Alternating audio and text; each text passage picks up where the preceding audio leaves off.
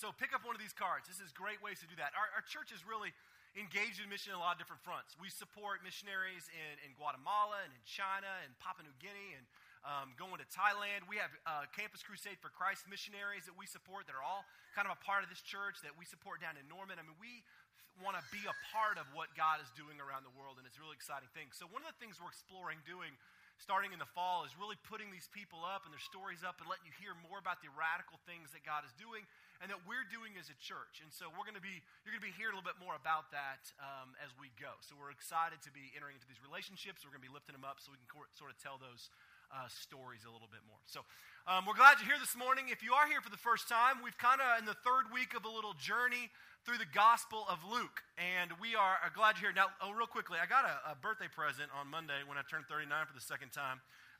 It's one of those little activity bracelets, so if you see me doing this, I'm getting points. And I learned that I can get my goal by laying on the couch and just doing this right here.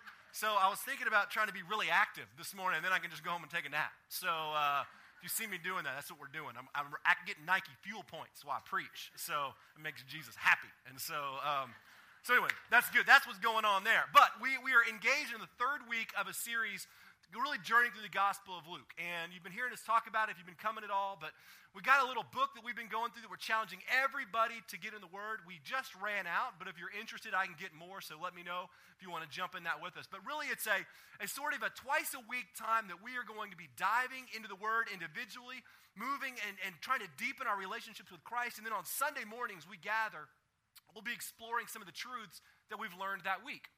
It's really kind of that simple. The whole idea is, what if as a church we engaged in God's Word together? That's kind of what we're exploring. What would it look like if we opened up God's Word together and then explored those truths? And really it was an excuse to challenge you and me to spend time with Jesus. And so that's what all this is about. My goal as a preacher, as I said last week, is not to entertain you, not to make you want to come back, not to put you to sleep, but to challenge you to want to get involved in God's Word so that you will meet Jesus. And that's it. That's our simple goal. So that's what we're doing. Well, this week we are in chapter 5 of where we're going to kind of be looking. And actually the text that I was going to preach on, I preached on the same story at Church in the Park, ironically enough, and just because I hadn't looked ahead enough.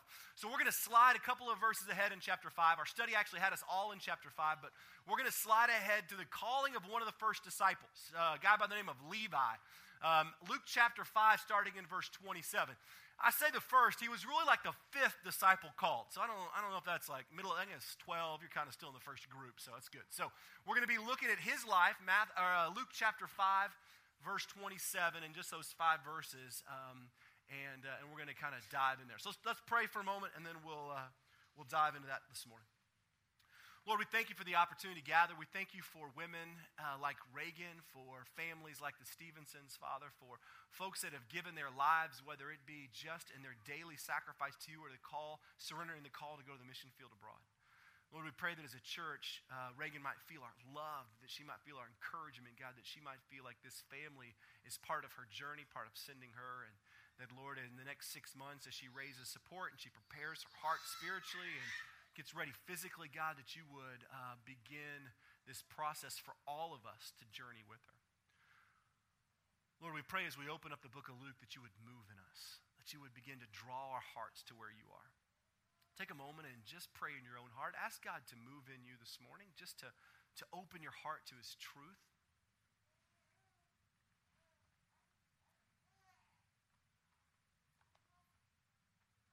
Pray for someone beside you, even if you don't know their name.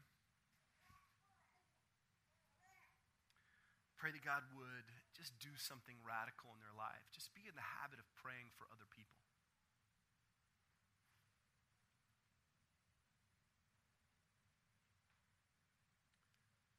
Lord, we turn this time over to you. We give our whole morning to you. We ask you to move in us, to draw us to yourself, to reveal truth to us in Scripture.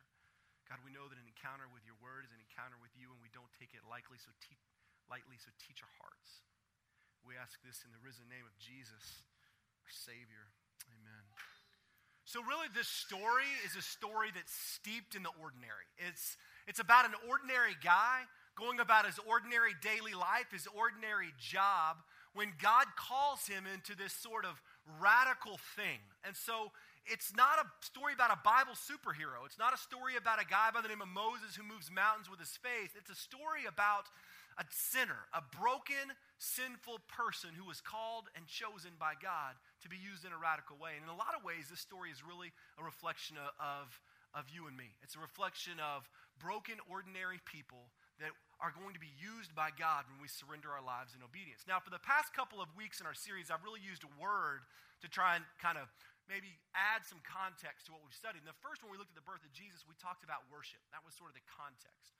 And then last week, we explored this idea of Jesus reading the scroll of Isaiah in the temple, remember? And he was declaring who he was as Messiah, basically saying, I'm the fulfillment of all the Old Testament prophecy. And we used the word gospel, and we explored that. And this week, what we're going to be using is the word obedience. And it's a word that I think sometimes we put a little bit too much power in. But obedience really at its core is just about the simplicity of saying yes. That's really what obedience boils down to. It's not a whole kind of life organizational, I've got to do all these things so I can get everything I go moving on this place forward. But it's simply saying yes to the Lord one moment at a time. And that's what I want you to kind of focus on this morning. So we're in the book of Luke chapter 5, starting in verse 27, and we're just going to read those 6 verses or so right there. So after this, Jesus went out and he saw a tax collector by the name of Levi sitting at his tax collector booth. Follow me, Jesus said to him. And Levi got up, left everything, and followed him. Then Levi held a great banquet for Jesus at his house, and a large crowd of tax collectors and others were eating with him. But the Pharisees and the teachers of the law who belonged to their sect complained to the disciples. Why do you eat and drink with tax collectors and sinners? And Jesus answered them, it's not the healthy who need a doctor, but the sick. I have come to call not to call the righteous, but sinners to repentance. So you've got this guy named Levi, who actually is Matthew. All right, Levi's going to get his name changed later on, as a lot of people do when they encounter Jesus. He gives them new identities. Happened with Peter. Peter's name was Cephas before that. He gets a new name when he meets Jesus. Jesus changed people's identities. And Levi was Levi before he met Jesus, and he becomes Matthew. But he's Matthew of a sort of band of disciples. So this is Levi, and Levi's a tax collector. We know a lot about that. You've heard me talk about those before. They were sinners. Tax collectors were broken, sinful people. Why? Because they were thieves. Their whole job was to collect money from the Jewish people to give it to Rome. But in order to get paid, because the Romans didn't pay them, they just took part of what was theirs, or they took extra.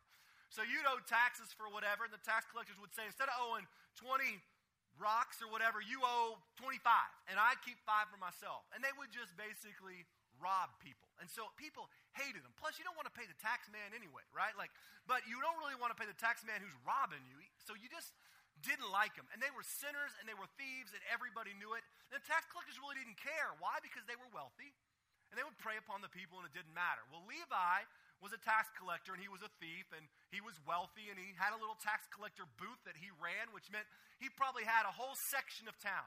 And the way these booths would work is that they would literally set up a booth on the side of the road, almost like that lemonade stand when you were a kid. And every time somebody would pass by with the goods or sheep or bundles of weeds or whatever, they would tax you on it. And so every time you went by, it was like the guy going, hey, oh, let me see, yeah, you owe this. And you have to pay as you went by, and they would collect taxes. And people would hate that, but that's what they did. And Levi had his own booth, and he would sit there all day long collecting taxes from people. So he's sitting there in his booth, doing what he does, collecting money, and Jesus comes by and says 2 words, follow me. Says that immediately Levi got up, left his booth, everything there, all the money, and he follows Jesus. Follows him. And then it says that he got together and had a great banquet. Great banquet.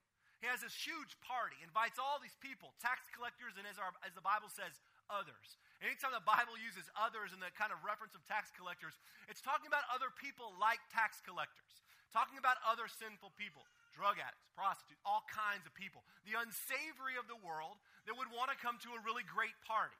Well, the Pharisees show up because they showed up anywhere Jesus was, mainly to try and trap him and trick him. But they show up, and sure enough, here's Levi with this massive banquet, spending all this money on food and drinks for all these people, and all the people that are there are sinful people. They're people of the world. They're sinners. They're tax collectors. They're whatever. And the Pharisees, of course, hate it, right? Because here's this Jesus and this band of disciples, which at the time was really only like 4 guys. It was Peter and those guys that he had called from the lake. I mean, the disciples' little group was growing. And it says that the Pharisees look at this little group of disciples and they say, why do you eat and spend time with these people.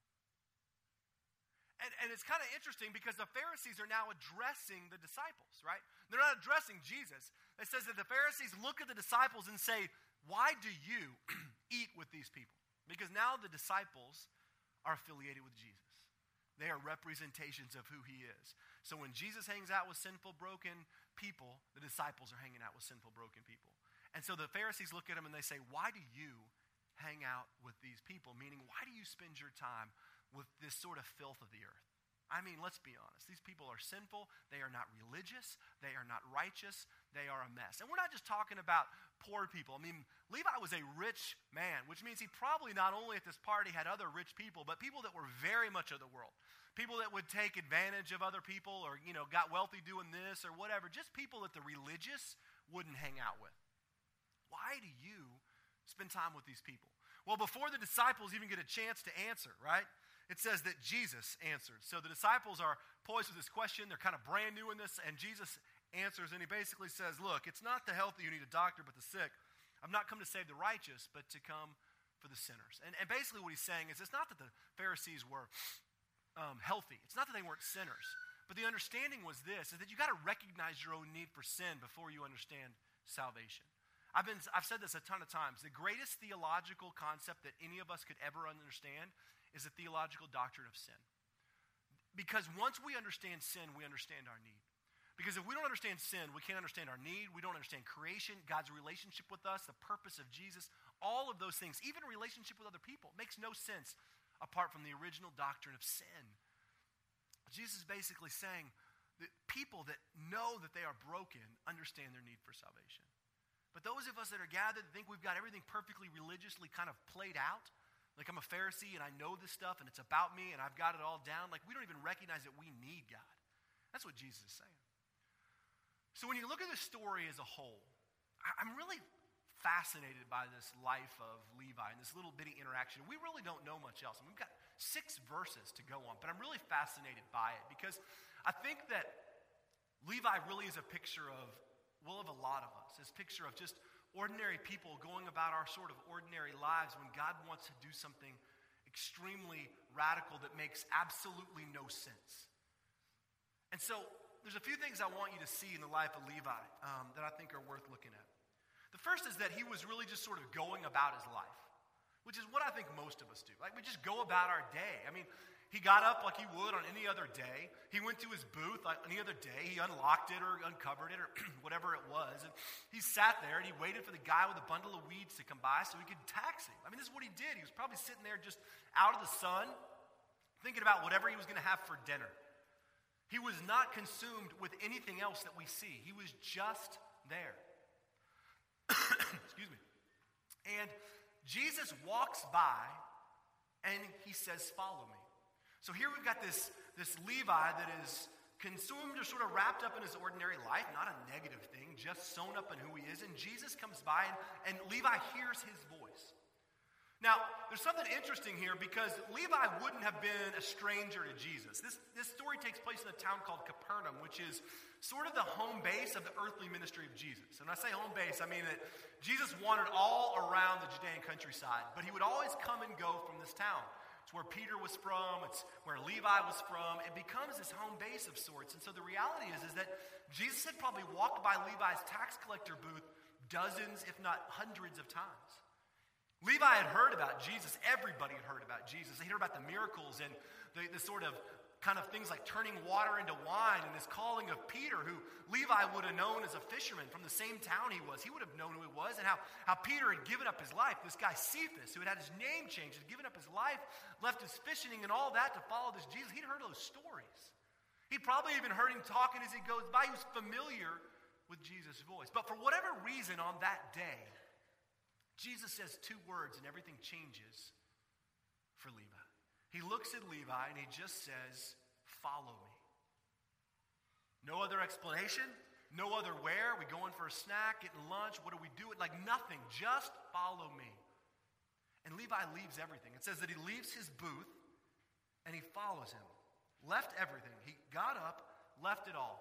Money, you don't leave money laying around. Left it laying around, everything, and he followed Jesus. So he got this guy going about his ordinary life, kind of designed by his ordinary existence. And Jesus walks up and says, follow me. And for some compelling reason, and we don't really even know why, besides the sort of movement of God, Levi gets up and leaves everything and follows him. And we know, because we see the whole of Scripture, that Levi's life is completely changed. He never goes back.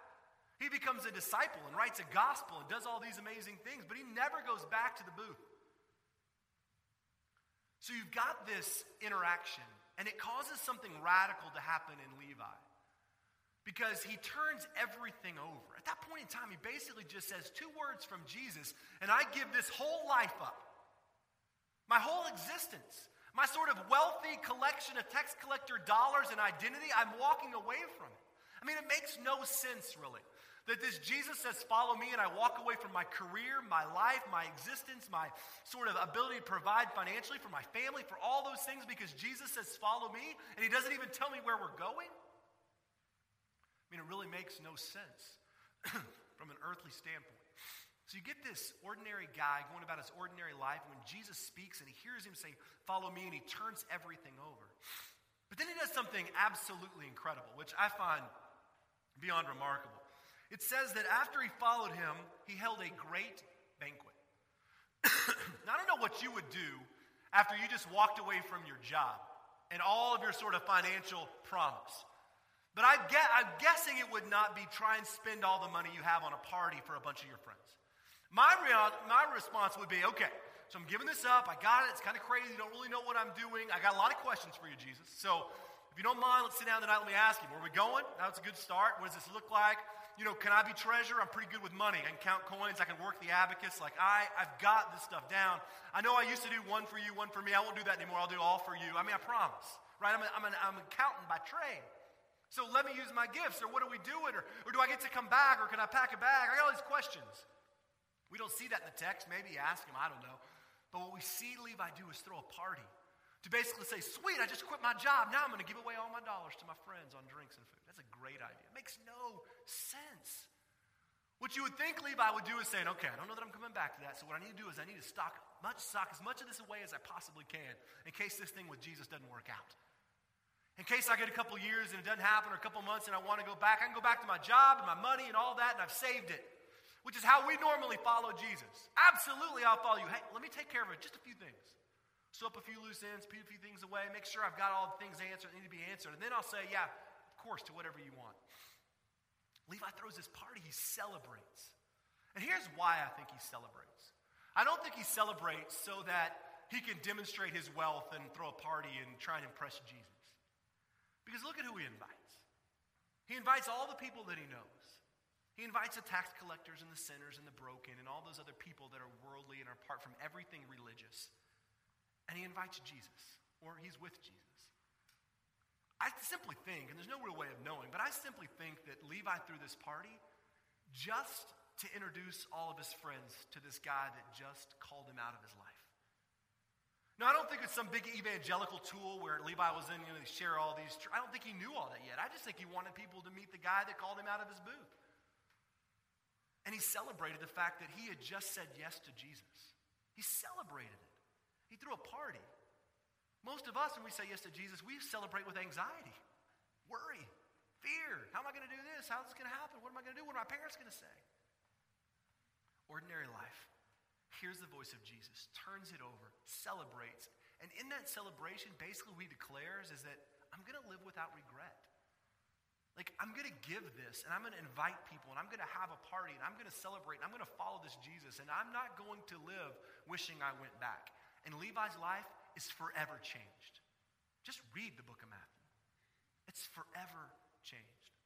So this little simple sequence of events got me thinking about this. What if me right here, was able to be obedient that way to Jesus? Not with the massive life change. A lot of times we think obedience means I got to do what Reagan's doing. God's calling me to get rid of everything and move to Thailand.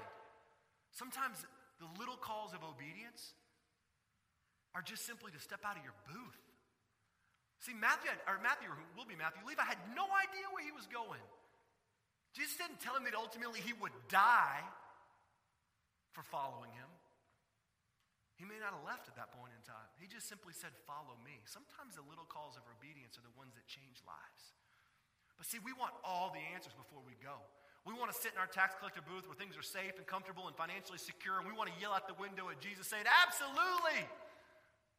Now, how am I going to get paid? What am I going to do? What am my mom going to say? Well, we ask all these questions. Are you sure you can really take care of me? If I leave all this behind, what if I just take part of it with me and do it step at a time? That's what we want to do. But Jesus' words are simple, follow me. And what if simply we were able to obediently and with obedience just say, today my goal, my whole goal with my life is to just say yes to Jesus. Without all the answers, without all the sort of discussion, but just say yes. And sometimes that simple obedience is really small. Like, I want to speak to that person in my office. I want to actually not be overwhelmed with financial struggles in my life. I want to believe and say yes that God is in control of me. I want to say yes and actually step out in faith and risk for that one moment to ask my neighbor who I've known for 15 years if they'd like to go to church with us or come to dinner or just hang out. See, Levi's step of faith and obedience was not to change the world and become a disciple so that 2,000 years later we could read his gospel. Levi's step of faith was just saying yes to Jesus' simple response of follow me. Changed him forever. What if we used whatever it was that we have in our life and said, Jesus, all this is yours, and I just simply want to say yes to you. Got a video I want you to take a look at as we close our time, and I want you to think about how you could use your ordinary, everyday moments to just say, Jesus, my life is about